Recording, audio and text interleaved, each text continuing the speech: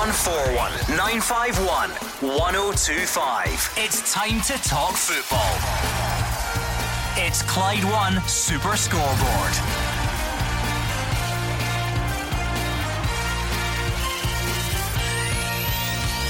Good evening and welcome to Clyde One Super Scoreboard. The Scottish FA brings forward a £1.5 million payment to help clubs during the football shutdown.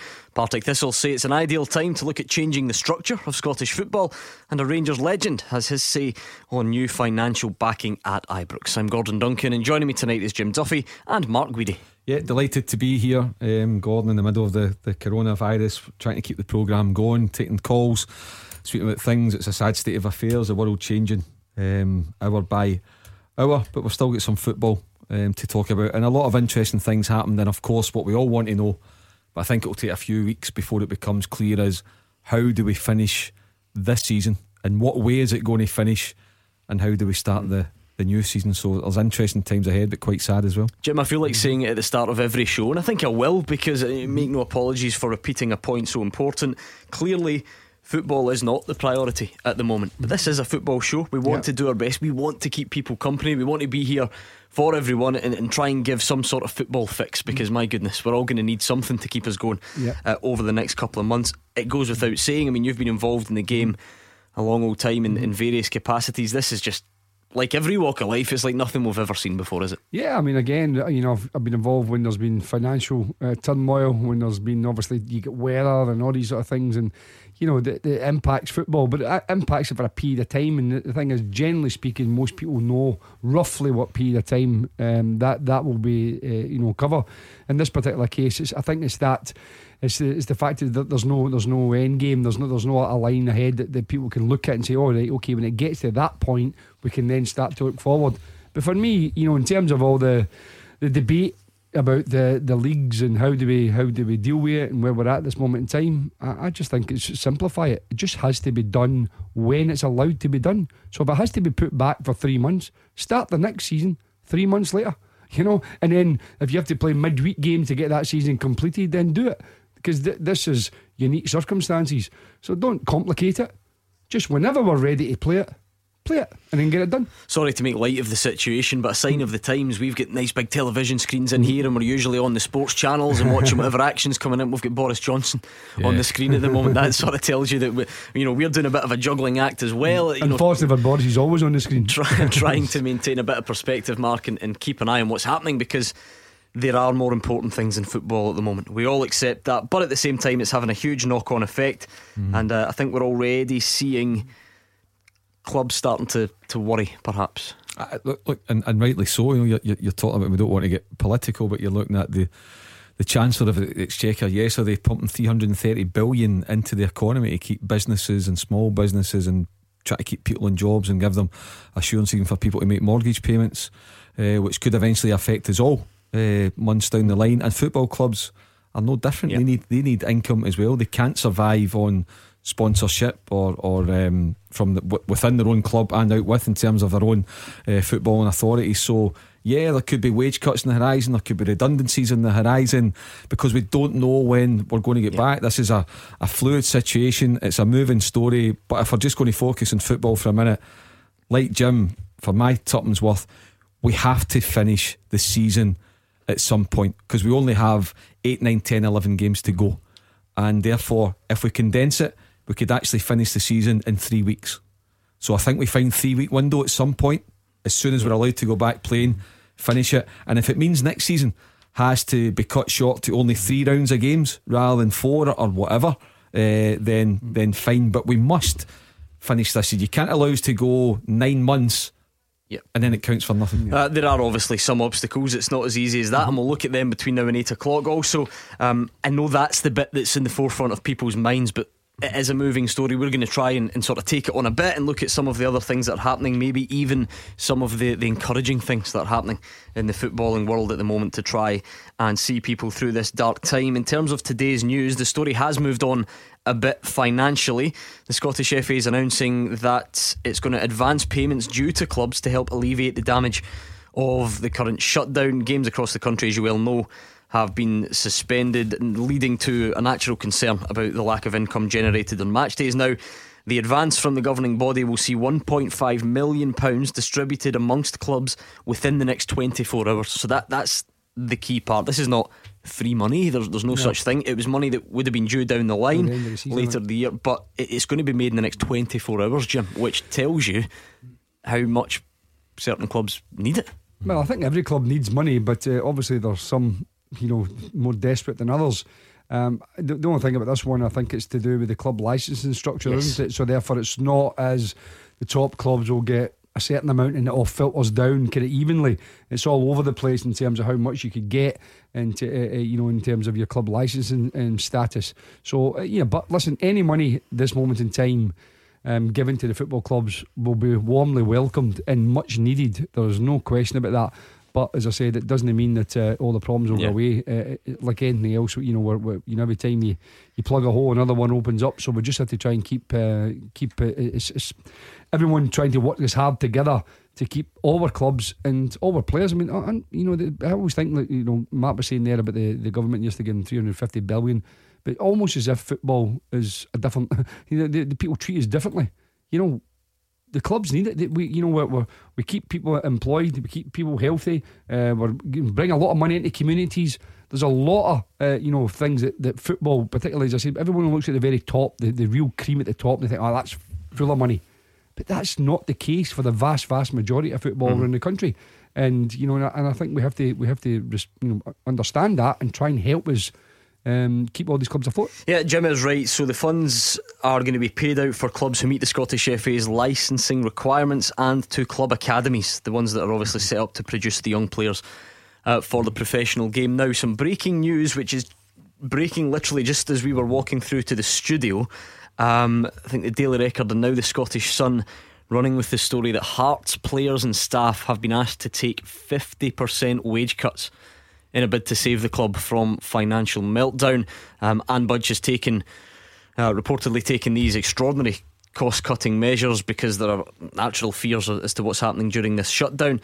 That includes Daniel Stendhal, coaching staff, clubs, players to accept the same wage drop as everyone working for the club. Now, that's one of our biggest clubs, Mark Guidi. I know that moving towards fan ownership and so on, but that is one of our biggest clubs, one of our biggest and finest football institutions. So if anyone was under any illusions about how this would impact financially on football, 3-4 days in, we've got a prime example. Yeah, and that'll be the first of many clubs, Gordon, having to go down the same route. And you've got to trust the judgment, and it won't. Listen, none of us would like to take a 50% wage cut, but if it means survival in the short to medium term, then you're going to have to do it. I don't know what the PFA would make of it in terms of, does that allow you to leave? But listen, who's going to take on extra players at this moment in time? Nobody can afford to do it. We might not be playing football for another 3 or 4 months for all we know. So listen, it's really unfortunate, but if it safeguards the long-term future of Hearts,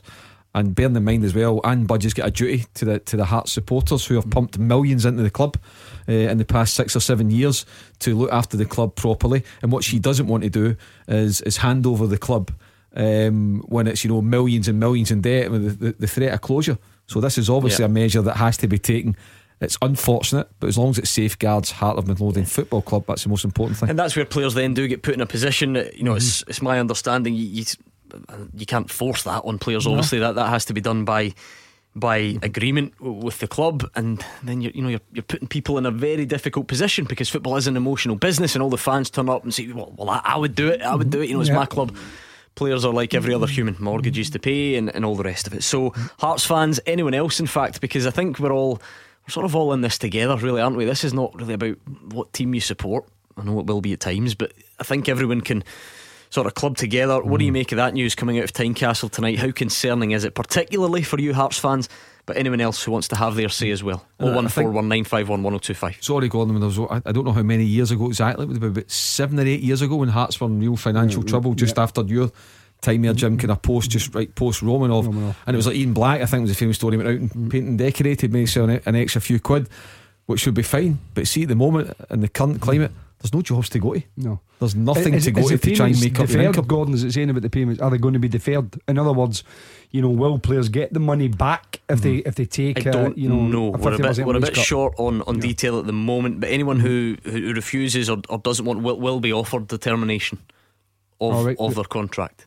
Right. Okay. Like I say, where do you go? Nobody will be hiring players. Who's going to take you? I can assume, because to look at it from the bleakest scenario, if 20 players turn around and say, okay, we'll just cancel our contracts, then Hearts have no players. If the league is back again, then what do you do? They're relegated. That will put them on the brink. You know what I mean? So it's a very, very difficult situation. There's no, as you said, fans will look at it from their emotive passion and sense how they feel about their clubs. But a lot of these players are not Hearts fans. They're just trying to earn a living. Right, give us your reaction to that on tonight's show. 01419511025. Hearts fans in particular, how worried are you? And of course, like I say, I think we are all in this together. So football fans of all clubs, get in touch. Paul's a St Mirren fan from Paisley. What's on your mind tonight, Paul? Well, what Jim says was the 3 month thing. We can afford to go the 3 month and then start the 3 month later. But that breaking news here, I think this has got to filter down to every club in Scotland. It's got to remember the working man's going to lose his job, and he's going to be laid off if this carries on how it's worth. He's not going to get, I was reading today, if you're laid off, you're staying in, you can get £118 that's a sick pay. You know what I mean? That's less than his wages. That's less than 50% of a working man's wages. So I think it's got to follow down that road. You know what I mean? And if you're playing football, the Hearts' wages are going to be a lot more than a working man's wages. Think of the wee teams like East Fife and Stenhousemuir and all that. They boys are good, but they boys might not get another job, you know what I mean, another club. Yeah, I mean, and that is the thing. This is never about pretending that football is worse off than anyone else. It's never going to be about that. I always want to make that clear near the start of the show. And I'm always a little bit uncomfortable talking about players' wages, really, Jim, because it's all relative. You can't say, if you're at Hearts, you can afford a wage cut, but if you're at East Fife, you can't. It's all relative. I mean, and let's maintain some perspective. A lot of the Hearts players will be more comfortable than their average man in the street, but we're not talking Barcelona, Man City, Man United wages here. So players with families, regardless of who you are, it's a horrible situation to be in. Yeah, but it doesn't matter what you earn. I mean, if Paul is quite right, you look at anybody that's losing their jobs. It's the devastation of being, possibly losing your job. You've got a family to support. You've as I said, your own personal mental health. And all these kind of things. Your confidence factor, and also you don't know what else to do. You're a footballer. That's what you do, and there's no other football. It's not as if you can leave and say, well, I'll join that club, which is generally the case if there's a financial impact on football clubs. You leave, but there's another 100 odd football clubs that you might, depending on what level you're at, have a chance of joining. This moment in time, there's nowhere else. So if footballers do lose their jobs, there is nowhere. They're absolutely in limbo. So listen, it doesn't matter what you earn. It's the devastation of losing your job, no matter where you work, is horrific. And as I said, at this moment in time, Hearts have made a call to protect their football club.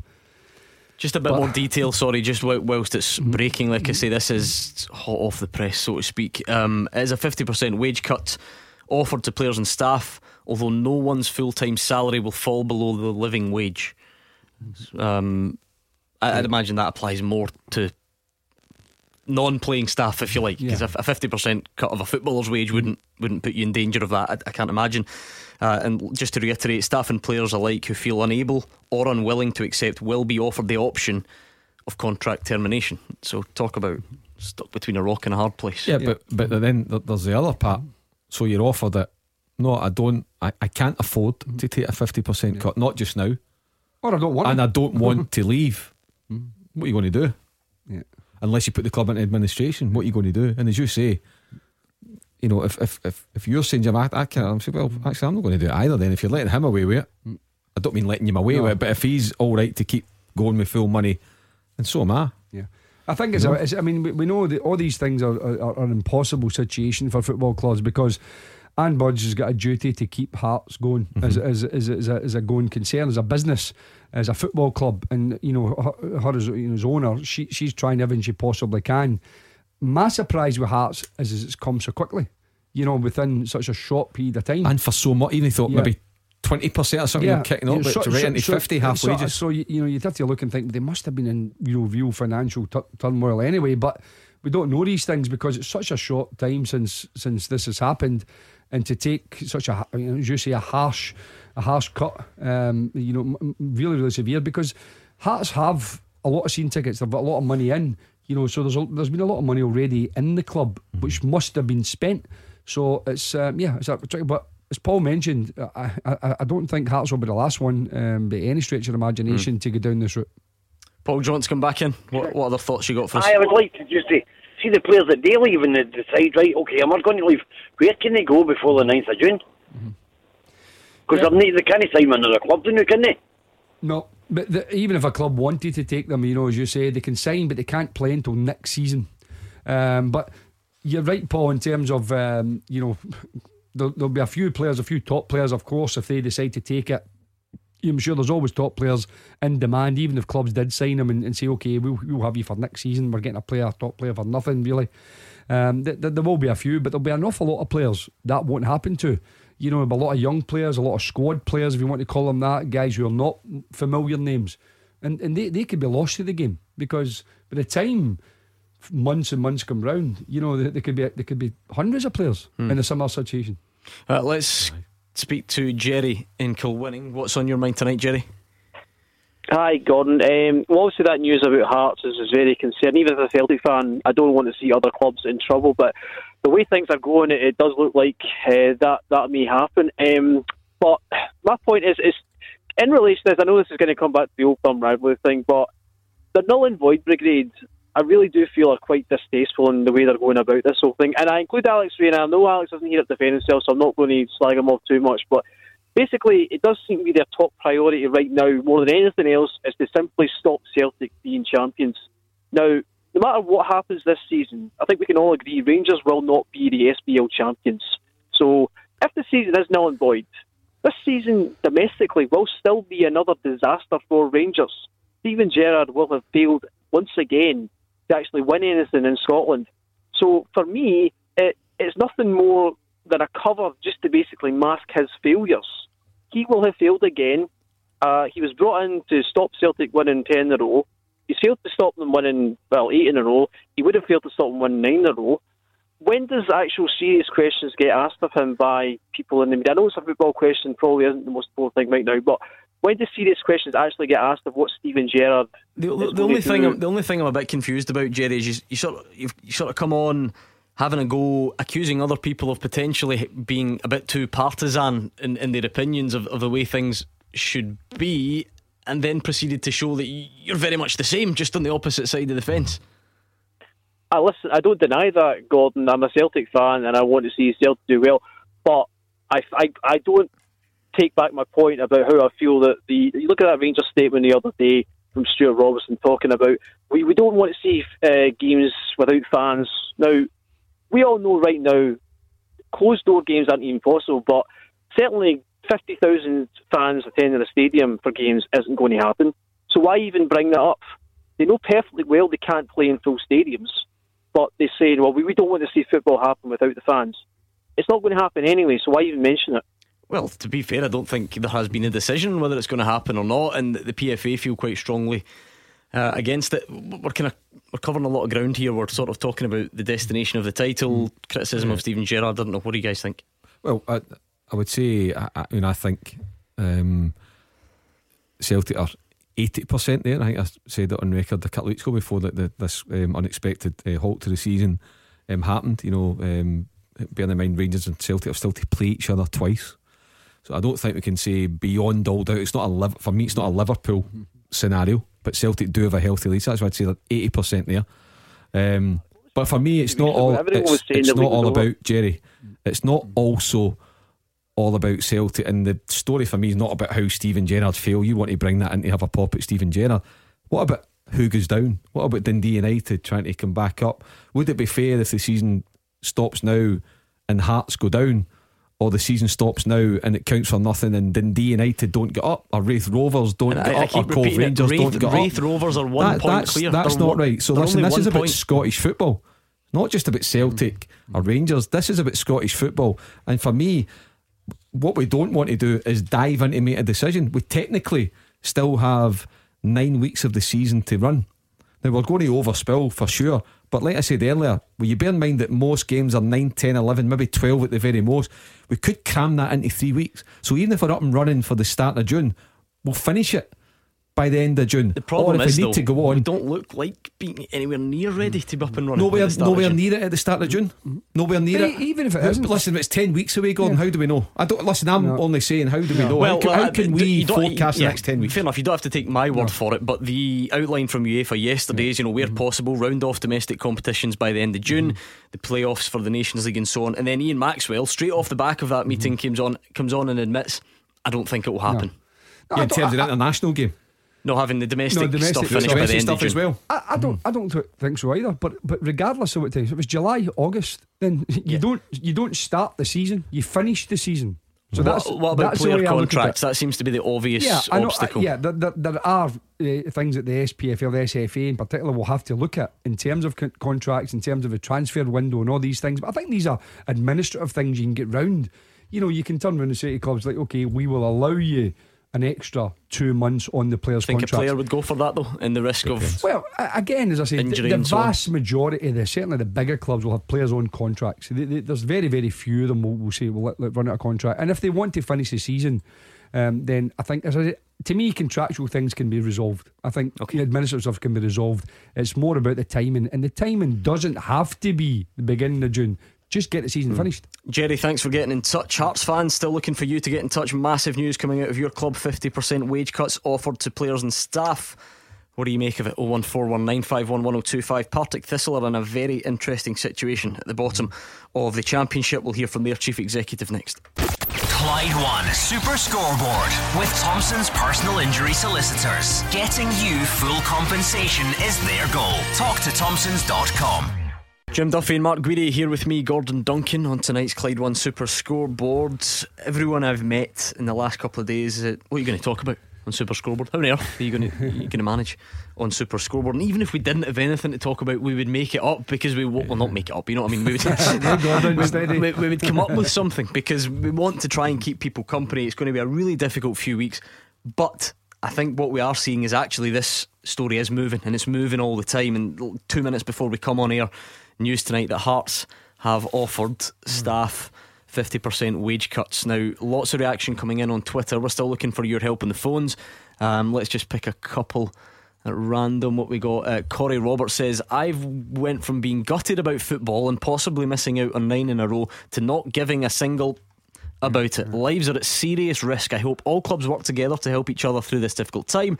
I know some Celtic fans disagree, but stuff is getting real. A few wee sweary words I had to edit there. And Krug says, I made this point today. How are they going to finish the league when teams will have to cut staff and players? It sadly won't be the last club. The club with the biggest wage bill in the country shouldn't be so quick to gloat. I don't think any club is gloating, that's for sure.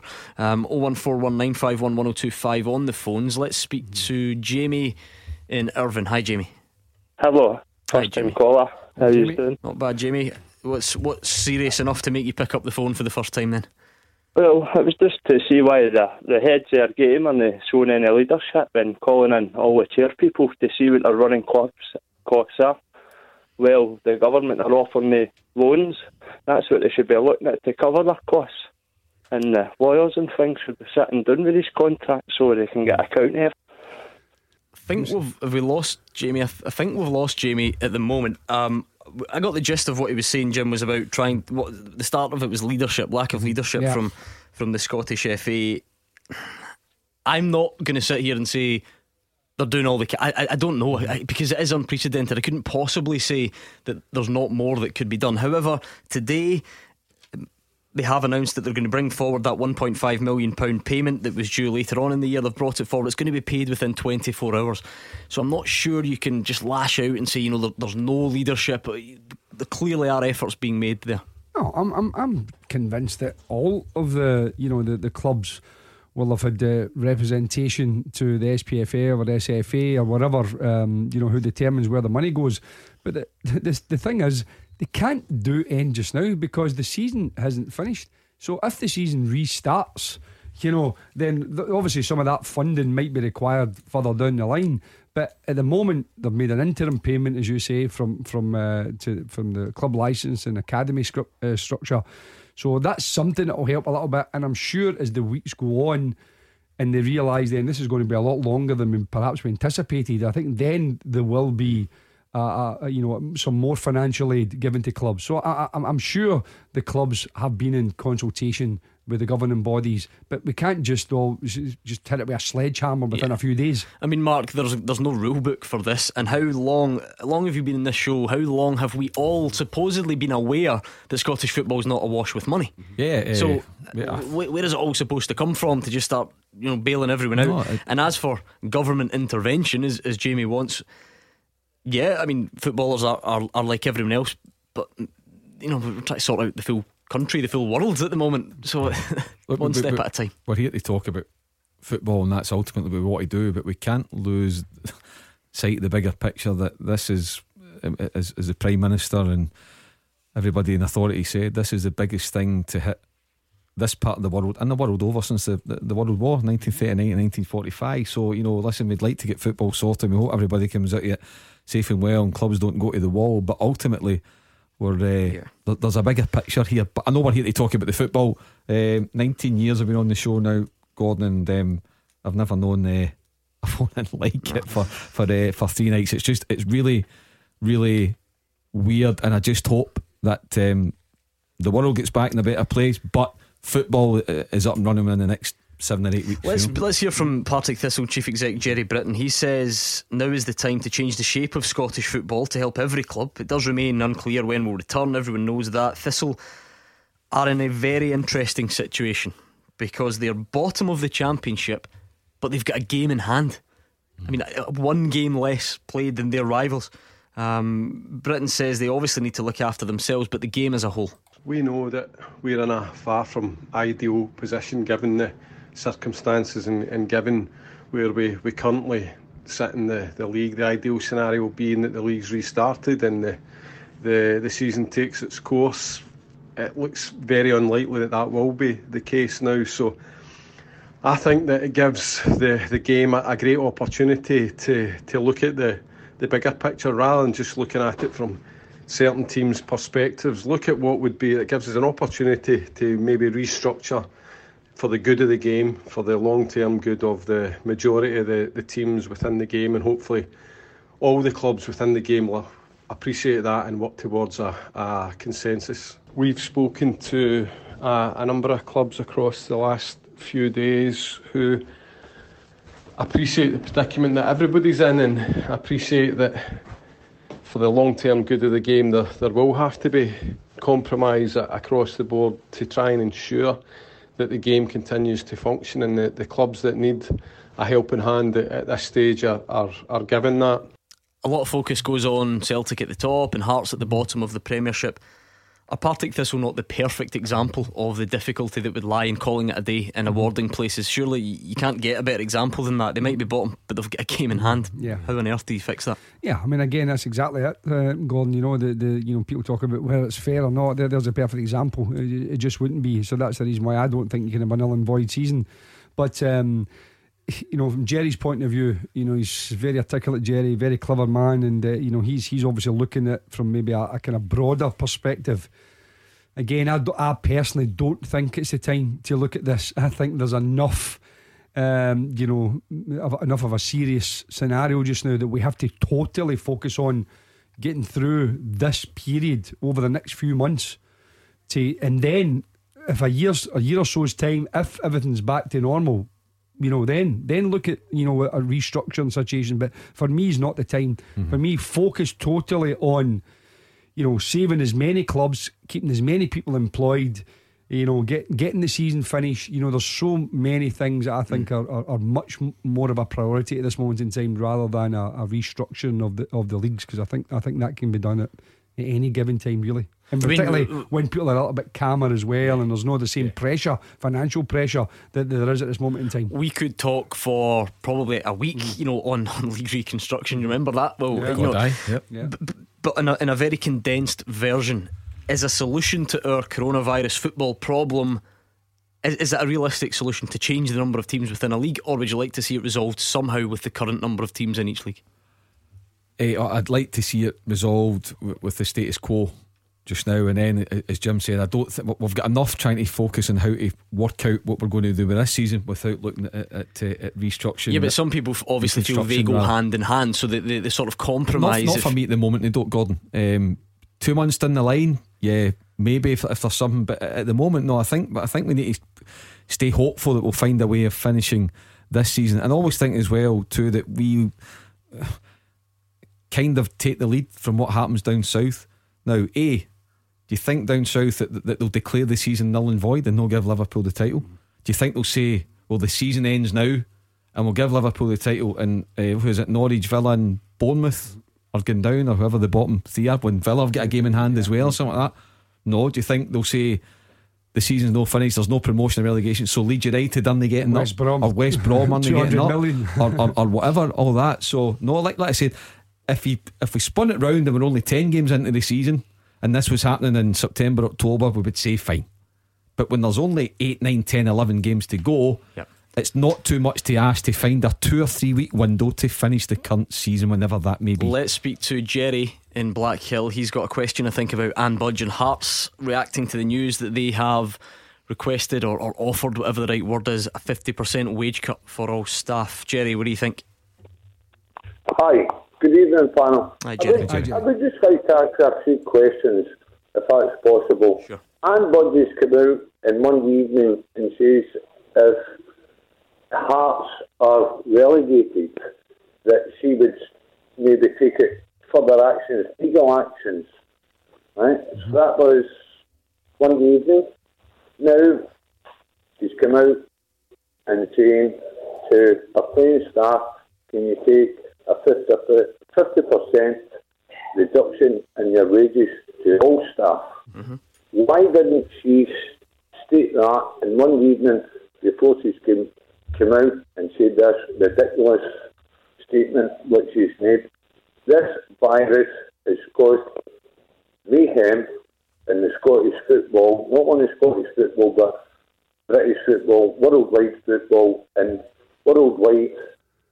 I can't understand why she's come out today and asked her staff to take a reduction, whereas she was quite happy to be prepared to spend money on legal costs if Hearts were to be relegated. Can you give me an explanation for that, panel? That's all I'm asking. Yeah, I mean, again, Jerry, I get where you're coming from. If you're prepared to put your hand in your pocket to defend your club's right to continue the season, but you're not prepared to pay the wages, or you don't have the resources or the finance. Yeah, I get the kind of conundrum there of, you know, where do you prioritise your finance. But I think, as I said, things can change on a daily basis in this particular situation. Perhaps and thought that it was going to be resolved sooner, and then realised, well, this isn't going to happen now for a number of months, and then thought, wait a minute, we don't have enough money. And it's also, I would guess, a fraction of the cost, perhaps, to ask for legal proceedings, as opposed to the amount of money that they're going to save. Yeah, I can't imagine they're comparable. Big comparable. So in terms of saving for right across the board, it's not just the players, it's the staff as well. So listen, she's got a duty to look after Hearts. That's the first thing, Jerry, and therefore, to answer the first question, she was trying to defend Hearts' position to try and stay in the league. I get that. So she's going to do everything she can possibly can. The second part is keep Hearts going as a going concern, as a business, as a football club.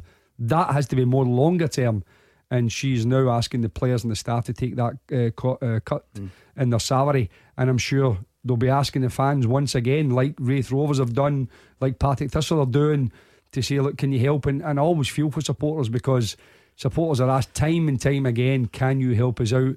And this will be another time, I'm sure, that they'll be asked to go to the well.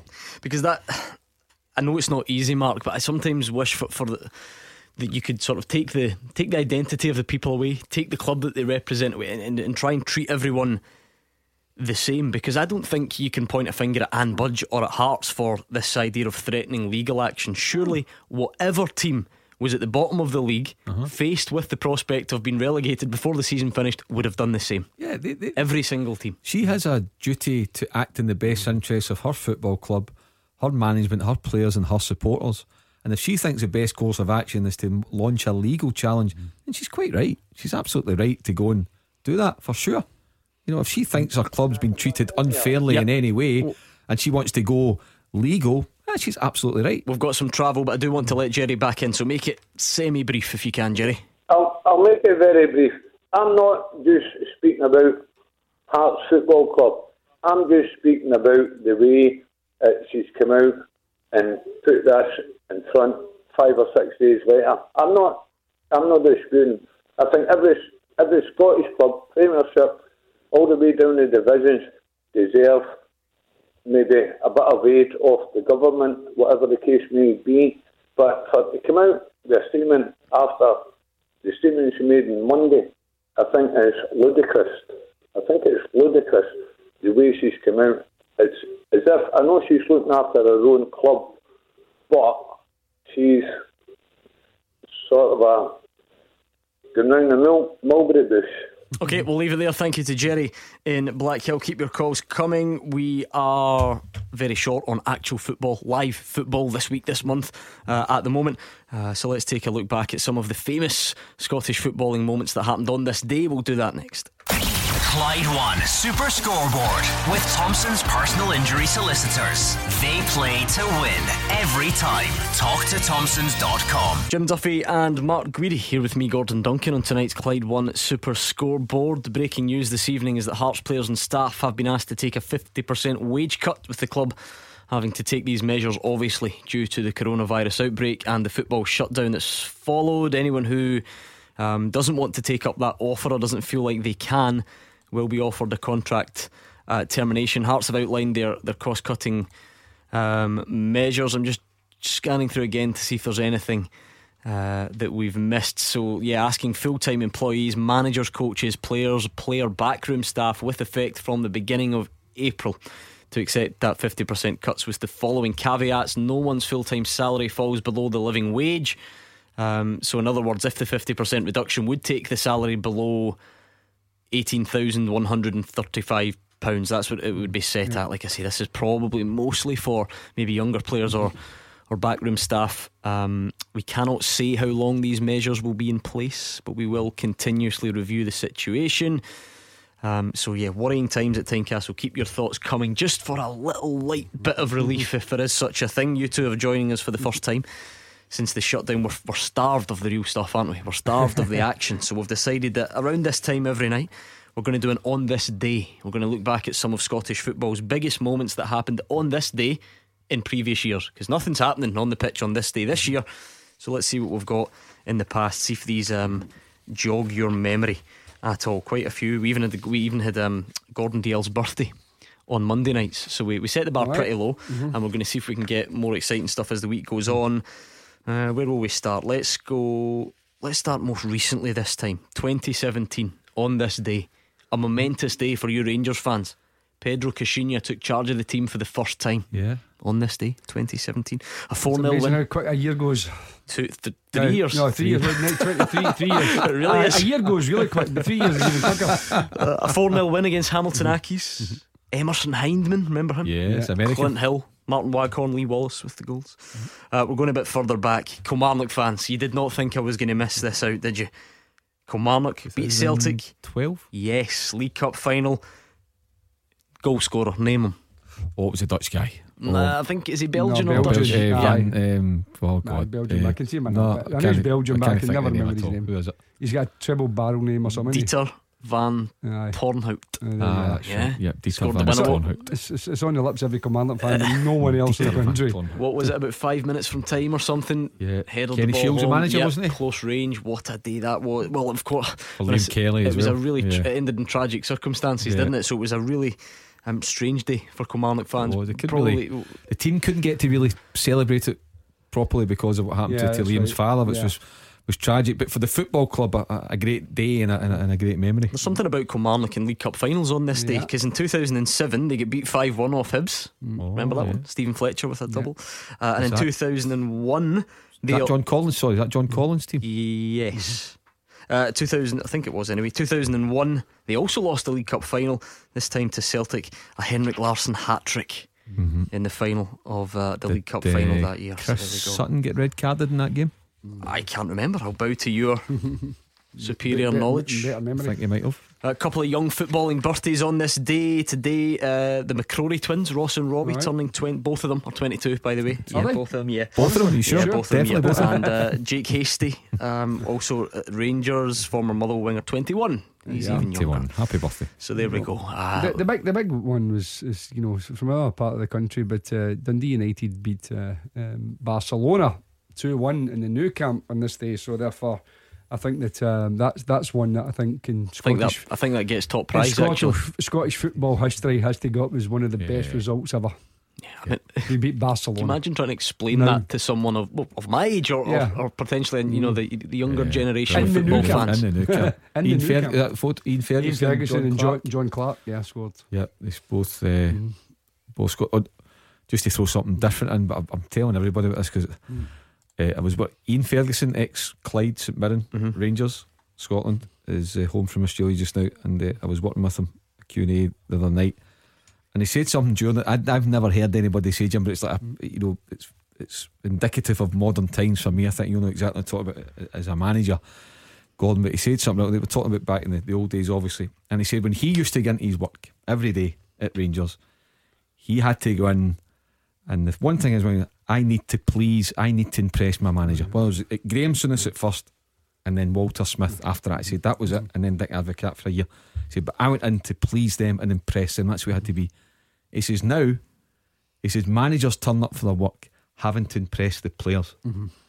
And it's wrong. And I thought, you know what, I'd never heard anybody making it simplistic as that. But I thought, you know what a brilliant thing to say. And for me, so wrong. But I think it's, well, you're a manager. Is that true? Is that fair reflection? There's fair element to that if a manager, players can almost kind of wait to see what you know what I mean, they're almost kind of judging you, and if you particularly get into a new club, they're always going to say, well, okay, let's see what you can come up with, rather than the players straight away thinking, oh, we'll make an impression on the new manager. It's like, let's see if the manager can make an impression on us. So I think there is elements of that. There's no doubt. I think particularly the top level now, and that's the reason why I think managers surround themselves with basically, the cover of staff, because they don't want to leave anything to chance. Because if they do, the players will say, oh, we didn't do that, or we didn't have this. So they've got huge entourages now of staff. It's the least we can do is try and jog some happy footballing memories of years gone by at the moment. So we'll continue doing that every night on this day. Let's speak to James in Devon at the moment. Hi, James. Hi, everyone. How is everyone tonight? Not bad, James. How are you? James. I'm living a dream. I've just been listening over the past few weeks about the virus and the impact on, obviously, society, but football, there's a football phone in. It seems to me very kind of short-sighted on what we're looking at here. I mean, what we keep talking about is that, September, October perhaps, or July and August, about the virus going away and then we get back to normal, but it's not going to be like that. This virus is going to come back. It'll mutate, albeit it'll mutate and come back in a weaker form, potentially, like other viruses. Until we get an immunisation programme set up, and it's going to come back. That's the reason why they're keeping the kids at school for the herd immunisation. They're low risk. They'll get the virus. They'll take it home to their fit parents. They'll get the virus. And then hopefully, like all these viruses, it builds an immunity and you won't get it again. For somebody in Japan has had it twice. So by just sitting on it now and not taking steps now to release these funds, whatever that decision is, without releasing those funds, other clubs are going to go to the wall. And if they don't go to the wall now, you just need to look at Hearts, albeit they may have issues we don't know about. But if they don't take these steps now, if the teams don't go bust now, if it comes back next season, they certainly will do. So what we've got to do now is make decisive decisions, release the funds now, get an action plan in place, and mitigate going forward. No point in getting loans out now to pay the clubs now when we've got that money sitting there, for prize money and for, the money that the SPFL perhaps have got. We need to release those funds now because we'll need these funds again next year. And next year is when perhaps we should be looking at longer term loans, getting together with the financial institutions and coming up with a kind of medium to long term strategy. Because if we don't, I think it was somebody for the SPFL was talking about 20, 25 clubs perhaps going to the wall. It could be the end of Scottish football, and that's not being melodramatic. That's just a fact, because this virus is coming back. Yeah, I see a lot of sense in what James is saying. I think the problem with that, Jim, is you might have to sort of cross those bridges when you come to them. Clubs just need money right now, and whether the virus goes longer than people expect or whether it comes back, and a lot of what James says may well be true. I wouldn't pretend to be an expert. People want, maybe needs the wrong word, people want to deal with the here and now. I mean, there's a reason that the SPFL have released this fund within 24 hours. They're not. It's not as if they're saying end of the week, Monday. There's a reason that it's been because so soon. The clubs need it. It's paramount for survival right at this moment.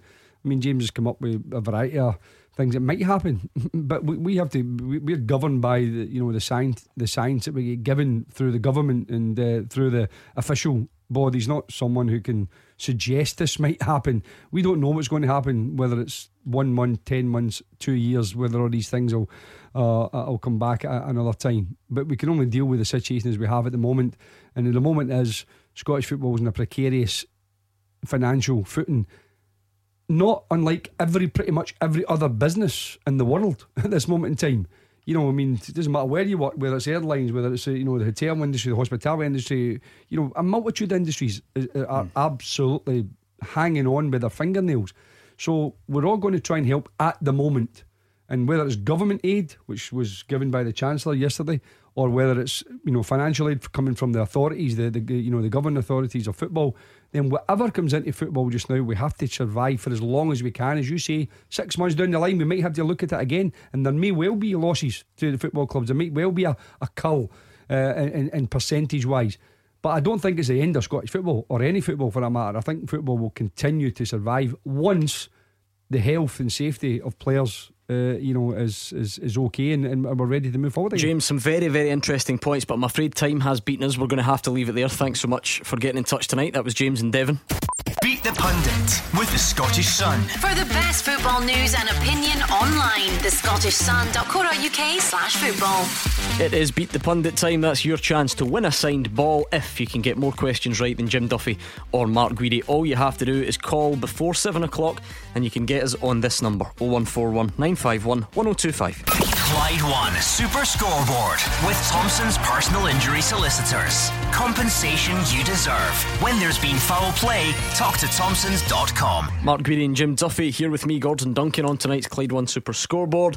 The big news today, if you missed it, is that Hearts have offered, and I keep saying that as if it's like an attractive offer, but they've offered staff at the club a 50% wage cut in light of the financial difficulties facing them at the moment. Any player who doesn't feel like they can take it up or doesn't want to can opt to have their contract terminated instead. So already this football shutdown, this coronavirus driven football shutdown, is having a serious effect on some of our biggest clubs. So I'm sure more may follow in the weeks and months still to come. So that's the big news that we've been reflecting on. The Scottish FA have brought forward a £1.5 million payout to the clubs that was due later in the year. That's going to be paid in the next 24 hours to try and alleviate some of the pressure. So those are just the two of the big news stories today. Anything else that's on your mind? 0141 951 1025. Let's do this. Beat the Pundit with the Scottish Sun. For the best football news and opinion online, thescottishsun.co.uk/football. It's level for the week at the moment. Hugh Keevins lost his signed ball on Monday, as you would expect. I heard the tiebreaker. He did. He lost the tiebreaker. Roger Hanna, of course, kept his last night. So it's all square at the moment. Let's see what Scott in Drumchapel has for us. How are you tonight, Scott? Yeah, I'm good, thanks. Yep. Good stuff. I'm going to toss this coin, Scott. I think what does the choice look like on a Wednesday? Have you got a favourite out of Mark and Jim as to who you would rather take on? No, take any of them. I like that. I like that confidence. Yeah, he's been self-isolating for 4 days, Scott, so he's been studying every Scottish football fact. That's what he's not told you. Heads it's Mark, tails it's Jim, And it is tails. Jim Duffy against Scott in Drumchapel. So I'm going to give you something else to listen to, Jim. That's us. He can't hear you anymore, Scott. I'm going to put 30 seconds on the clock, and the only thing to remember is that you can pass, alright? Okay. Good man, let's get stuck in. Your time starts now. Who was Celtic manager immediately before Martin O'Neill? John Barnes. What year did Graham Souness join Rangers? 1986. Which club played at Shawfield until 1986? Clyde. Name any of the two Scots that play for Fulham. Tom Kearney. Where did Gordon Strachan finish his playing career? Coventry City. Which German side did Aberdeen beat in the 1983 Super Cup final? Borussia Mönchengladbach. What was St Mirren's old ground called? Love Street. Okay, let's bring Jim Duffy back. Jim, can you hear us? Yes. Great. Same set of questions to you. You ready? Yep. Okay, let's go. Who was Celtic manager immediately before Martin O'Neill? Gordon Strachan.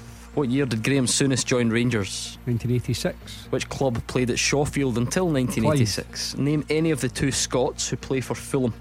Kevin McDonald. Where did Gordon Strachan finish his playing career? Leeds. Which German side did Aberdeen beat in the 1983 Super Cup final? Bayern Munich.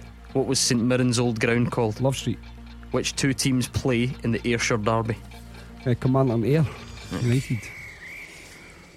What a game that was. This is one of the games of the season, Scott. How do you think you've done? I might have beaten me by one, possibly. Who was the Celtic? I don't know. Let's find out. Who was Celtic manager immediately before Martin O'Neill? Yeah. John Barnes. Right, okay. Well, I would argue that. Well, were you going to say Kenny Dalglish? Yeah. We're giving it John Barnes. That's Kenny Dalglish. Exactly, because He's always a caretaker manager, though. John Barnes was the full-time manager. The full-time manager. Nah, I think if you've been right, if Kenny Dalglish won a trophy with John Celtic, Barnes. Yeah. Well, it was Kenny Dalglish. Nah, he's getting it. Definitely Kenny Dalglish. Because if it wasn't against the clock, I would have put Okay, I would that's have fine. I would have I'll put take it. full time in there if it wasn't No against the problem. clock. I had actually in my head I was going to give both. I was going to give either, but Jim said Gordon Strachan, so it doesn't really matter. Well then, so it's 1-0 to Scott. What year did Graham Souness join Rangers? 86. You both got it, so Scott stays in front by 1. Which club played at Shawfield until 1986? It was Clyde, so he stays in front by 1. Scott, name any of the two Scots to play for Fulham. Tom Kearney, Jordan Archer, or Kevin McDonald. So they're all level there as well. 3 Scots then. Exactly. I don't know why producer Andy put 3-2 down there. But anyway, it doesn't really matter. Where did Gordon Strachan finish his playing career? Coventry. Scott got that. So I knew he was at Coventry. I wouldn't if he played. I knew he was manager for a while. So we're on 5 for Scott at the moment, and 3 for you, Jim Duffy. Right. Which German side did Aberdeen beat in the 83 Super Cup final? None of you got it. Hamburg. It was Hamburg. Was I? So what was St Mirren's old ground called? Love Street. You both got it. Jim Duffy still trailing. You didn't get on to question 8, Scott. Jim did. Which two teams play in the Ayrshire Derby?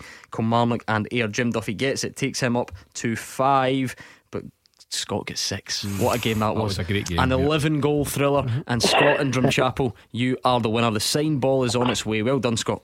Thanks very much. Well done, Scott. Well done, Scott. Even though John Thanks, Barnes Jim. wasn't right, Scott. I'm not honestly, griping about it or anything like that. You Well done, mate. You shouldn't put in questions like that with it. You behave. Unclear. Lighten up. He's Honestly. Canadian. Let him away with it. And also, I was going to be a good sport. If you had said Kenny Dalglish, I would have given you. But you said Gordon Strachan, so there is no issue here. I mean, listen, you can't say that. Like, who was the first man to climb Mount Everest? Oh, we'll just say anybody. It doesn't matter. It's wrong. It's wrong. In the list of permanent Celtic managers, you will not find Kenny Dalglish on there. Well, the question should have said permanent manager. You're right. Yeah, but see when you're up against 30 seconds on the clock, you're trying to get through it a bit quicker. I think sometimes you guys forget who makes the rules in here. I know. Honestly. Listen, we just adhere to the rules. And it's That's not all me we have to either, do. it's producer Andy. We have to adhere to them. But exactly, do what you're told, for goodness sake. 0141 951 1025.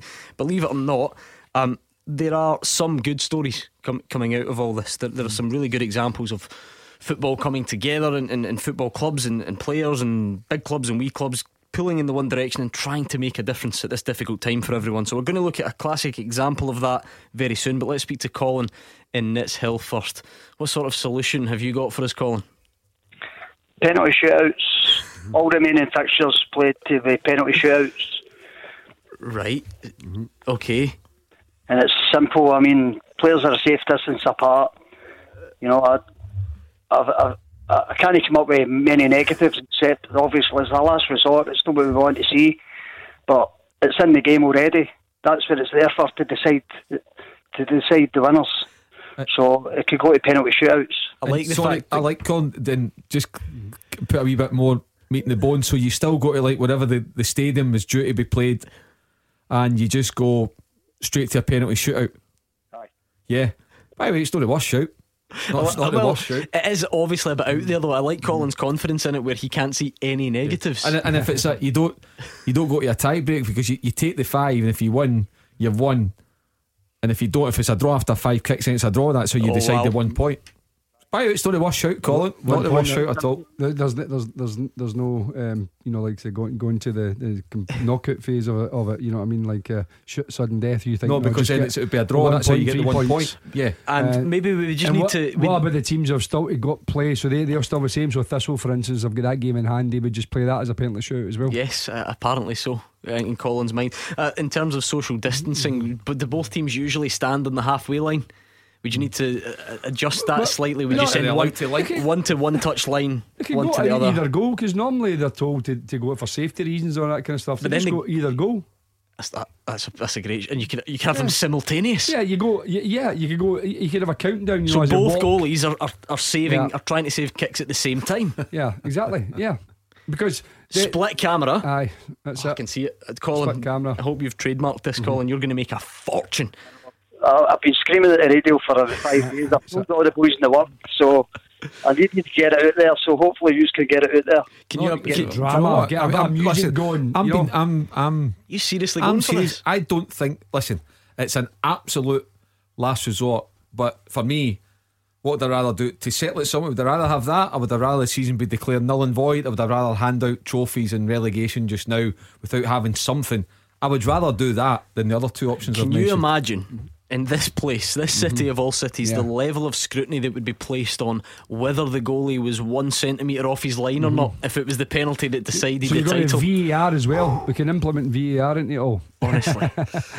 Listen, again, you could do it because you could just have one stadium and just all the teams just go there. Oh, that's too many people. That's social distancing. That's I'm never going to work. So after an hour, you have a half-hour break. Next hour, another team comes in. Next hour, so on and so on. Listen, either way, it is a football decision which Colin is trying to make here. I think that's the point that Colin's making here. Champions League finals, World Cup finals are decided on it's made on a footballing decision rather than a bureaucratic decision. Colin, are we going to send Kilmarnock to Ross County, for instance, just for a 2-minute penalty shootout? Whatever simpler. Let them meet in the middle. Let them decide together. We need to come to, we need to come to agree. I love it. I love it for its madness. Why don't we take it a step further? Why don't we make it even more mad? As a football manager, would you rather it was decided on paper by a decision, or would you rather even do something like Colin suggested? No, that's what I'm saying. I'd rather that there was a footballing point to it rather than a bureaucratic decision. Some administrator says, "Well, this is what we're going to do," and you think, "No, that's totally unfair." Listen, taking all the scenarios out, and someone puts this one in. To be fair, we had it's one of the better ones. We had Pool's panel last night, so this is surely we had a Pool's panel suggestion. Yeah, they used to do that, didn't they, as well? Can we not take it a stage further though? Because I think Colin's onto something, but maybe just for added drama, was it the MLS or the initial stages of what was the MLS where they used to do the old run from the halfway line? 10 seconds to score or 6 seconds to score something. Yeah, that's real drama. You see it now at half time, for a few of the less athletic fans sometimes dressed as the club's mascot. So listen, there's a lot. You're just taking it to another level. He's now, He does. He's not having it. This is not showbiz. This is showbiz. This is Gordon Duncan taking that to an extreme. I think the principle of it is a better solution than many, put it that way. Good stuff. That was Colin in It's Hill. 01419511025 to get in touch tonight. You can speak to us on the phone as well. We are at Clyde SSB. Sorry, that was Twitter, at Clyde SSB. What I did want to try and touch on, and wanted to give this a bit more attention, to be honest, but with the breaking news at Hearts, things have been shifted around a little bit, and I think it was obviously important that we touched on that breaking situation. But it is encouraging that in these dark times, some of the things that the football fans and football clubs are doing to try and make the best of what is a worrying situation. And I'm sure many of you have seen it today, a statement that Nairn County put on. Now, Nairn County, if you flick through their Twitter feed, they'll usually get sort of 8 likes, 10 likes, 20 likes, 50 likes if they're lucky on something that they've put on Twitter. This statement at the moment has almost 5,000 likes, and it's quite lengthy, but I'll skip over it. And it starts off, it reads nice as well. It says, Bill Shankly once said, football is not a matter of life and death, it's more important than that. Mr. Shankly was wrong. It says, it's a trying time for the club, the town and the country. In this regard, we're aware we've not just football but wider responsibilities. So, it says no games, no training, everyone gets that. Since forming our committee several years ago, we've been conscious that whilst enjoying good days, we must be aware bad days may still come again. So in that regard, we budgeted for these over the years to make allowances for tougher times, placing at the sage guidance of our treasurer some monies from transfers, sponsors, other income away to safeguard our future. The rainy days have come and we're ready for them, which is incredible, because you can't predict times exactly like these, but at rainy days we can confirm wages will continue to be paid in full to all players, all staff, and we will continue to meet our bills and due costs. Now to our wider responsibilities, it says. When we were in financial trouble years ago, we asked the community for help and the community responded. We remember this, and now it's our turn to repay that debt. In the coming days, we'll be in touch with local businesses to pay forward what we can for the coming season, so they'll have cash. Further, we've got no football, we're going to demote their social media channels to advertising local businesses and encouraging people to shop local, consider making hotel bookings and so on in the future. And with regards to the fans, we're not playing. If we can help on a Saturday with anyone in self-isolation, be it picking up your shopping, getting your prescription, even just walking the dog, drop us a message and we'll sort something out for you. Nairn County. Brilliant. Absolutely brilliant. I love good, that. Isn't it? That's just proper community spirit. Good on them. Yeah, you can't praise that highly enough, and a lot of people should take lead from that. In terms of preparing, and making sure you've got something from a rainy day, in the pot, but also the response to saying that we needed help and we got it, but we just didn't forget about it. Now it's our turn, and we have an opportunity to repay some of that. I mean, to me, that's what, as I said, but I mentioned earlier on, Gordon, when we were talking about football at the very start of the programme, I said it brings so much to communities. But that's that for me there is in an essence, that whole community togetherness, what the football club means to the community and what the community means to the football club.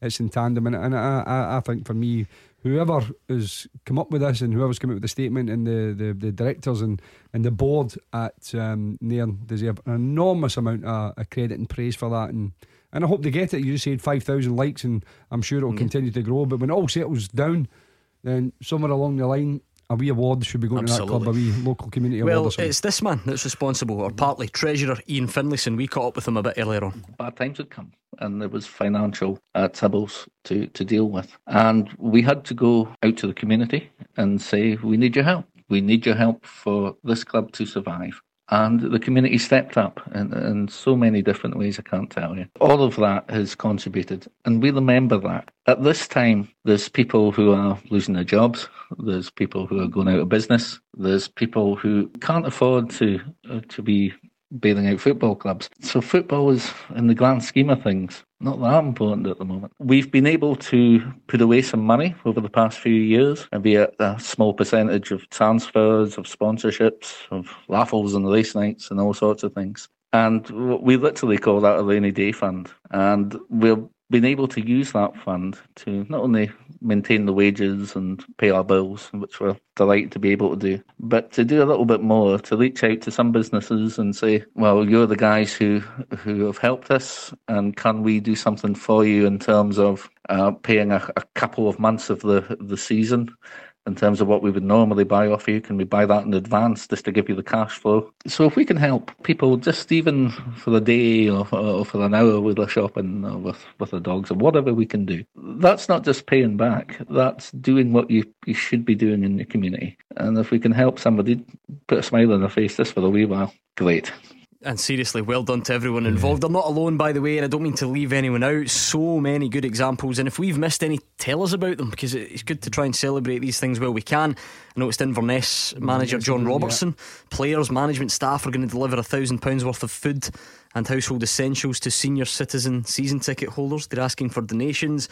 I noticed Motherwell fans involved with one of their fanzines offering to deliver food to vulnerable people, hoping to set up some sort of hotline number for people to contact in the coming days. And then even right at the top level, Roman Abramovich, if you saw this, paying for NHS hotel staff to sleep in the Chelsea hotel whilst they go about their business. So good to see football trying to come together and make a small bit of difference. We're going to speak to John in Kilmarnock, and the full-time teaser all coming next. Clyde One Super Scoreboard with Thompson's Road Accident Solicitors. The compensation you deserve when you've been sidelined. Talk to Thompsons.com. Jim Duffy and Mark Guidi here with me, Gordon Duncan, on tonight's Clyde One Super Scoreboard. We're going to speak to John in Kilmarnock very soon, who's been hanging on patiently. The previous caller who wanted penalty shootouts to decide the season. There's got quite a bit of debate going on Twitter. Black ST, what a belter of an idea. How exciting would that be? You could play it over a week, involve all the leagues, make it a mini tournament, fair way to decide the outcome of all teams. Stevie McDonald says they mad American style run-in penalties. That's what Stevie's after. I quite like that. Lots of I noticed that Tina McDade is on the sheet. She's not happy about the discussion. She's been very, very rude about it, actually. And I know she's liked her own tweet, though, which maybe sort of tell your own story. So we'll leave that one there. Let's give you tonight's teaser. You've got quite a difficult one tonight. I'm going to just count them up and make sure we've got the right number. We don't want a steward's inquiry. 1, 2, 3, 4, 5, 6, 7. Okay, 8, 9, 10, 11 players, non-Scots, who've scored a hat-trick in the Scottish Premiership for a non-Old Firm team. 11 non-Scots to score a hat-trick for a non-Old Firm team in the Premiership. So that's the 13-14 season. So that's the Premiership era. So 11 non-Scots have scored at least one hat-trick in the Scottish Premiership. Boyce. Yes, Liam Boyce. Adam Rooney. I'm sure he'll be there when I turn over this bit of paper. Where is he? Yes, he is there. Billy Mackay? No, don't think so. I think good question, that. That is a good. Alright, we'll leave it there. Christian because, Doidge. yes, Christian Doidge has done it this season. Let's speak to John, because he's been hanging on very patiently. John, what's on your mind tonight? Hi, how's things, lads? Not bad, John. What it is I'm just as surprised as Jim Duffy when it was announced today that Hearts are threatening to cut the wages by 50%. Obviously, I'm a United fan, and the guy for United come out, Lachlan come out and says today that they'll be alright for a wee while. It's just two questions. Has the SPL got jurisdiction to check clubs' books, financial books? Well, I don't think if they're paying too much wages, because I think the likes of Hearts, they must be paying a few quid to the likes of Naismith, Ikpeazu, when Whelan was there, and the boy Washington, and even Fraser Wishart with the Players Union. I know I'm not involved more than players in this occasion, but whether they can any jurisdiction to look at books and see if it's a kind of sport integrity that they're actually spending more money than what they're going to receive in gates and such like. Now, you've got the financial fair play, John, that comes into play for all clubs, and there has to be a percentage. I think it's 43% of your income or something like that has to come through footballing side of it, rather than endorsements and sponsorship and all that kind of stuff. I'm not exactly sure, so I might be wrong with a bit, but there's a decent percentage of that has to be. So yeah, I mean, it is. You can't just. I mean, I know clubs in the past have went into administration, and obviously there are penalties, severe penalties now. I mean, they've increased over the years. It used to be points deductions, and then that increased, and then now you can, we've seen it with other clubs that they can be demoted and all these sort of things. So it's one of those situations where clubs have to look after the balance of books, and the authorities do and are aware, because all the contracts are lodged. So if you keep lodging all these contracts and the money becomes too much to facilitate, then of course they will step in. So yeah, there is a. I mean, it is unlikely though, isn't it? I mean, it's quite a high threshold, I would imagine, because a lot of I think maybe we're missing the bigger picture here though, John. I guess your sort of question is a leading one to say that clubs wouldn't be in this situation if they weren't spending so much on wages, but is this whole thing, is it not about more than that? Look at the size of some of the companies that are going to be in trouble. We're talking massive multi-million, multi-billion pound companies that will be hit with this, small businesses, medium-sized businesses. So I feel as if the accusation that you could have maybe seen this coming and cut your cloth is a bit harsh. But as a football programme, so you're basically going to talk about football. You're not going to talk about big businesses and that. No, I'm not asking you to talk about big businesses, John. What I'm saying is this is hitting absolutely everyone. So surely football clubs should be given a bit more understanding rather than to say, oh well, you shouldn't have been paying your players so much. But maybe if it was maybe a wee bit later on into the shutdown, instead of one game, I'd maybe had a wee bit more kind of more sympathy. I agree with you, John. I must admit, I agree with you. I know where you're coming from. I think that there was obviously, I mean, they've come out and said that they need at least £1 million. So that must have been, there must have been, a financial difficulty there anyway. So for me, I agree with you. I think that it's a very quick situation, and I think that's because Hearts can't afford to wait too much longer. And I think, as I said before, I've got no problem Anne Budge making decisions she's got to make, tough they may be, but I do agree that maybe in the bigger picture they could have been looking at it, because they've got to remember they've probably, don't get me wrong, they've probably brought things in that they didn't anticipate. They've had two managers, there's a third manager, exactly. So they've had to pay off managers, they've had to pay off staff, have to pay off key players who were under contract. So there've probably been a lot of finance that they didn't budget for over the last few months. So I do get elements of that. Something you didn't foresee, and then this has obviously come up. So I've got a bit of sympathy for Hearts, but I do think it was very quick in terms of how they've dealt with it. I mean, I don't mind John's. In an ideal world, that does sound great, Mark. But unfortunately, where we're at, clubs cut it fine. The length and breadth of the country, big clubs, small clubs, medium-sized clubs, all do it, and that's the problem. You hit with a truly unprecedented situation that's hitting every walk of life, and you find yourself in a bit of bother. Yeah, club, as you say, Gordon, they'll take it right to the last penny that the bank allows them or the chief executive allows, whatever, and that's whether that's to win a title, to win promotion, to avoid relegation, whatever it may be, they'll try and spend every penny possible to go and do that. And if you're right, it'll leave them right on the edge, as Hearts appear to be at the moment. But I'm not going to criticise any business, because this is football club, but it's still a business, because you look at it, we say there's a government bailout of 330 billion for businesses, so to then single out a football club and criticise them for it, I don't think so. I would flip it the other way and say Anne Budge has been a very successful businesswoman for God knows how many years.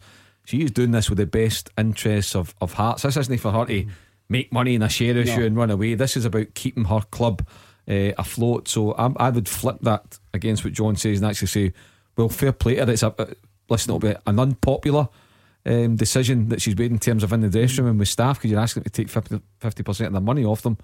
But if it's the right thing to do to save the club, she's got to do it. Do you know what I hope doesn't get lost in all this as well is the deserved sympathy for the non-playing staff, because it'll never get the headlines, and know that, and understand that. But people, they're talking about making sure that no one falls below the living wage. So that means people are going to be right on that line. If you read between the lines, there are people in that club earning mid £30,000 a year that are going to have that cut in half. Yeah. And the people that we won't know will never have heard of and are going to experience seriously dark times. So it could, and I'm not wanting to be dramatic here, it might be maybe 2, 3, 4 months down the line, but she's trying to take action now. What's the alternative? Earning nothing, you're in administration. What do you want? 20 seconds, lads. Sure.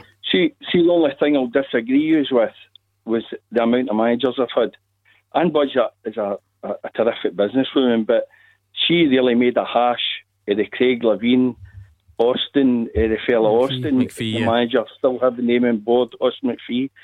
So look at the actual finances that she basically messed up regarding have still getting Craig Levein, Austin McPhee, bringing Stendhal in. John, what was an alternative then to Craig Levein and Austin McPhee? Because they're under contract, so what's the alternative? Well, I'm not up to that, but it was, so you can't say that's unfair to say she's made a hash of it, because all she did as a chief executive or a chairwoman was hire a manager. She felt it didn't work and she hired another manager. Now, her alternative may have been giving Craig Levein the 9 months' money that was due and a winner, but she thought, well, I'm going to actually utilise this wage and try and see if she can help me in other departments. So again, I don't think she deserves to be criticised for that. She made a managerial decision that didn't work out. That happens all the time in football. Interesting stuff. Thank you very much, John in Kilmarnock. Let's speak to, I'll tell you what, we're going to speak to Hartley and Hamilton, but quickly we'll check in on this teaser, looking for 11 non-Scottish players that have scored a hat-trick for a non-Old Firm team in the Scottish Premiership since the beginning of the 13-14 season. You've got Liam Boyce, Adam Rooney, Christian Doidge, Louis Moult. Yes. Kane Hemmings. Brilliant, well done. Brilliant, great shout. What about Paul Heffernan? No. I'll try one more. Sam Cosgrove? No. Florian Kimberry? Yes. Alright, we will leave it there. Let's speak to Hartley in Hamilton. Hi, Hartley. How do you do? Hartley McGibbon, Hamilton, Rangers supporter, and a clock in it. Ackies quite often live close to the ground. Good on you. Anyway, what's on your mind? Trying to solve this problem. Good luck. I don't see a problem about the leagues getting finished. What we have to do is cancel next year's league until this year's league's finished. Assuming, for instance, we get to October and we're told we can play football again. Between October and November, we finish this season. And we know what we've got. We'll get 5 months next year till May and maybe December, and we adjust the league to suit for the following year. Everyone will be happy. Dundee United will be happy. Hearts will be happy unless they get relegated. Celtic will be happy because I think they'll win it. And Rangers will have a gripe. And it goes right down the line till Brecon City are involved. Oh, don't bring Mark Wilson in on this. We'll need to get his take tomorrow. I think Hartley's singing from the same hymn sheet as you. Yeah. Certainly, Jim, and I think, Mark, you're in agreement. Yeah, I mean, for me, as I said before, it's just get it done whenever it can get done. But there is, Hartley, there is a complication of contractual situation. I mean, players' contracts run out, and at a time, it's not at the end of a season. It doesn't say at the end of a season, and if that season continues to September or whenever, it'll say 9th of June, I think Fraser said to you. The 9th of June. So when the players' contracts are up the 9th of June, then you don't start playing until July or August. All of those clubs might have a problem with the players. That will be the biggest issue around it. But I said again, personally, I think that players will understand the situation. I think we make this discussion well in advance so as we can get over this hurdle, and I think it can be resolved. And again, I think the authorities have to look at this as extenuating circumstances and look at the transfer windows and the period of time we can allow contracts to run.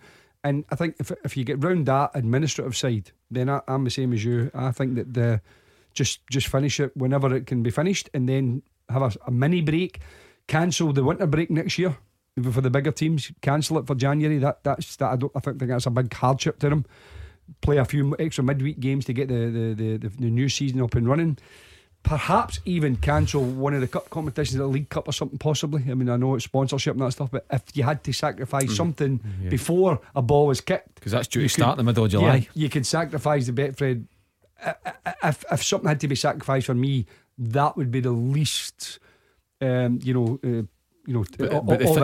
thing about again, that, you've got sponsorship and Jim, understand all it's that. the one tour at the moment that's got a sponsor for next year. Yeah, our league doesn't have a sponsor for next year, nor does our Scottish Cup. No. Again, so financially, I'm just saying, if you had we can't throw away if that something income. had to give, then I would. Again, you could maybe move it. I certainly move it. You can move it further back. You can move I don't that think you can do it because you can't lose that money to the game. You can move it to March or something. What do you think, Hartley? Another thing that may be a problem is Europe. But when you look at it, we're all in the same boat. Because nobody's playing football in Europe. And it would be very difficult for Europe to keep doing what they're doing or have done under the circumstances if this plans out. But we're all in the same boat. Yeah, I think the thing, Mark, because, and I know there are a lot of obstacles, contracts and loads of other things, but if I can conveniently skip over them just to make the conversation a bit shorter, there does seem to be this real obsession about next season, you know, and how we do stuff before we get next season underway.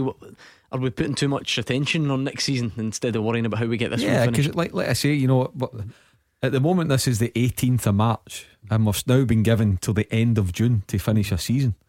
Now I think you can finish a season maximum 3 weeks if you really had to, and I know sports scientists will be throwing their arms up in the air, but really you could finish the current season in 3 weeks max if you really needed to. So therefore I don't see the rush to make a decision just now, or to be looking ahead at what might be coming in July, August, September. If we get to the start of June and there's still not a ball being kicked, I think we've got a major problem. But the start of June is 10 weeks away. So I think let's see how things develop. But for me, there is not a rush to make a decision. No rush to make a decision. Okay, Hartley and Hamilton, thank you very much for getting in touch. We really appreciate your call. You have a few left. What have you got? 1, 2, 3, 4 5 left on this teaser. Give me one name each. I'll try one more. Scott Vernon. That's a great shout. Well done. Well done. Michael O'Halloran?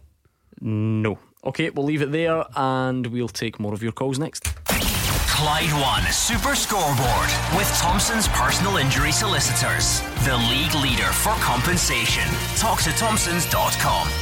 We're on the home stretch tonight with Mark Guiri and Jim Duffy, trying our best to keep you company, give somewhat of a football fix during this difficult period.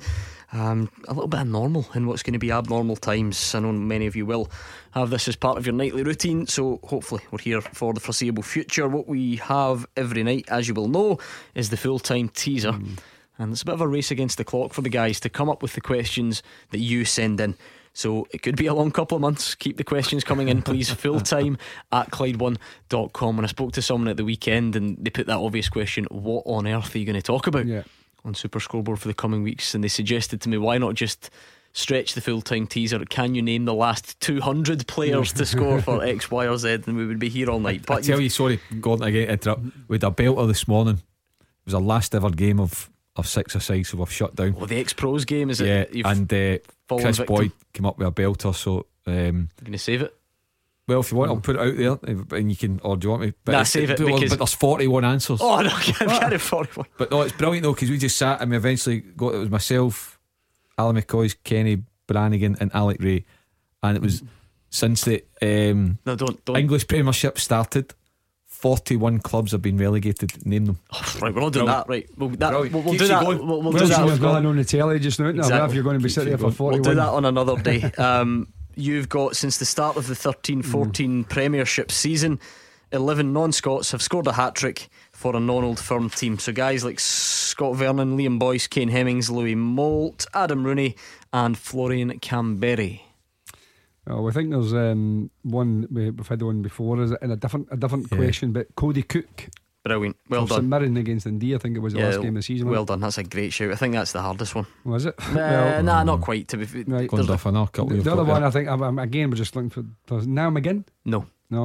And the other one we thought of was Eremenko from Kilmarnock. No. 3 to go. Let's speak to Kenny, who's a Hearts fan. Potentially a big night, big week, big couple of months for your team. Hey, Kenny, what have you made of tonight's breaking news? Listen, I just think that we already need a reality check, really. Hiya, guys. We need a reality check with this. You know, I mean, John the caller saying their Hearts have asked their players or demanded their players take a 50%. They've only asked. Dan Budge has only put it out there to ask. And you look at teams today like Partick Thistle and Wraith Rovers. You know, they're actually begging for money. I think we really need to look at the reality of this, because I would worry more for, like, see, bigger teams we sitting with big, massive stadiums that are empty every week. You know what I mean? Let's balance it all out and just all stick together and keep football alive as long as we can. Yeah, it's a nice sentiment, Kenny. We certainly wouldn't argue with it, but you know, it's quite a big deal that Hearts, who are one of our bigger clubs, and you mentioned, you know, that it's not mandatory, but the players have got two choices: take a 50% wage cut or terminate their contract, and this is the same for staff who will be earning smaller amounts of money as well. So it's quite a big deal. Gordon, where was the name slipped my? Is it Barnett or something last night? Barnett. I mean, I was sitting listening to the chairman of the team, and he was talking about, you know, it's gone down to bar staff and cleaners and players and coaches and everything like that. and he said, I can't fund them for the next 60 days, you know what I mean? So he gave them their notice, and that is the reality. It's a business at the end of the day. I know it's football and sport, but without a crowd, without people going to watch the games, there's nothing. No, I think, Kenny, the difficulty is that when it comes to football, you know, people, as I said before, they kind of put them in a different perspective, or they put a different perspective sometimes in football, but it's not. The fact is that the Hearts employ, you know, a lot of people at the football club, and they're trying to safeguard as many jobs as they possibly can. You know, you can have the rights or the wrongs where you think that they're living within their means and all that kind of stuff. But at this moment in time, Anne Budge is trying their best to safeguard as many jobs as she possibly can, and that won't, believe me, that won't just be the football side that's affected. That will be all the administrative staff, as you say, or the other staff that facilitate the club. So, you know, trying to keep a club like Hearts going is expensive, but the players have to understand that if they were in any other walk of life, they would probably have to look at this situation by a more pragmatic approach rather than an emotional approach. The thing about players, they do have contracts, they'll all have agents. Their agents will be on to various clubs to see. Some of the players will benefit from it in the long term because they're good players and they'll get bigger, you know, other clubs. But a lot of the players will definitely suffer. So for me, try and keep the club and as many people employed for as long as we possibly can. And I think that's what Anne Budge is trying to do. How do you see this playing out, Kenny? And I appreciate that is a very difficult question to answer. I'm really hoping that the majority of us all pull through healthy, and then we start trying to rebuild, you know what I mean? Try to get things going again. Because don't forget, guys, it's not just football, it's golf, it's basketball, it's rugby, it's kids' leisure. You know, my kids are missing their swimming lessons tonight because everyone, you know, and that's just a trivial thing. I've got a disabled daughter come Friday. She's going to be not in a very good way because it's all routine for her school. And if she's not got school, then there's an absolute meltdown. So fingers crossed I can stay in this caravan longer.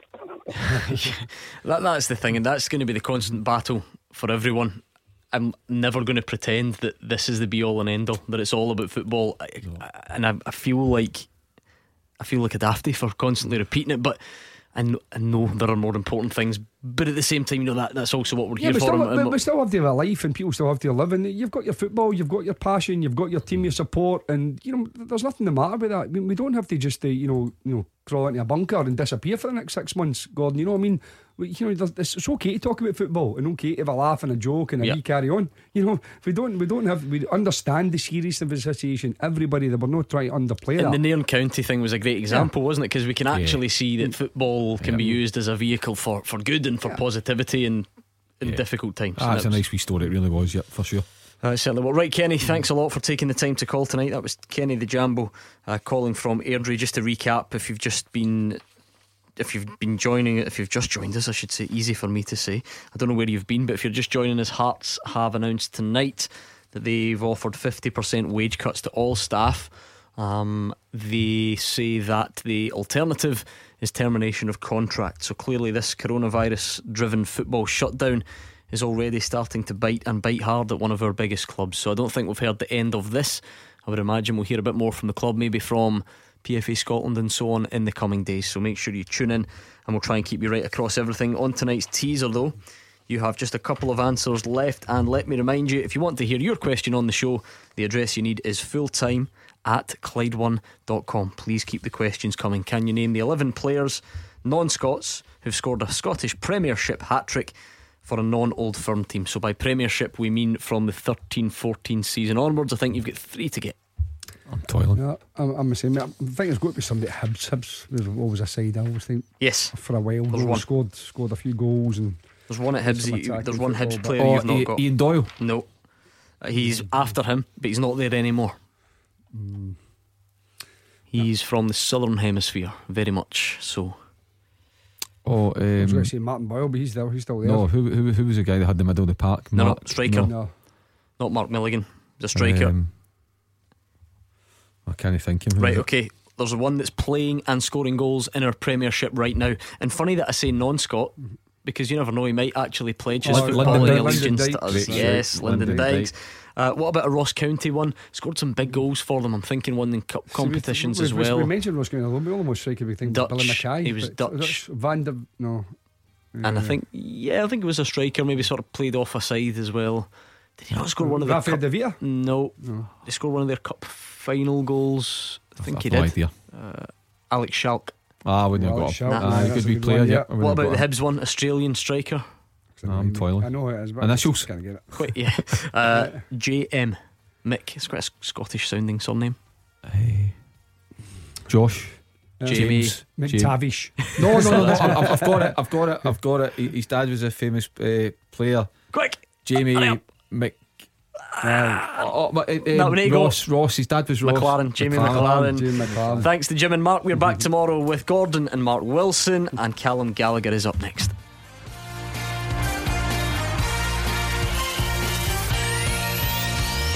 Clyde One Super Scoreboard with Thompson's personal injury solicitors. The form team for compensation for more than 40 years. Talk to Thompsons.com.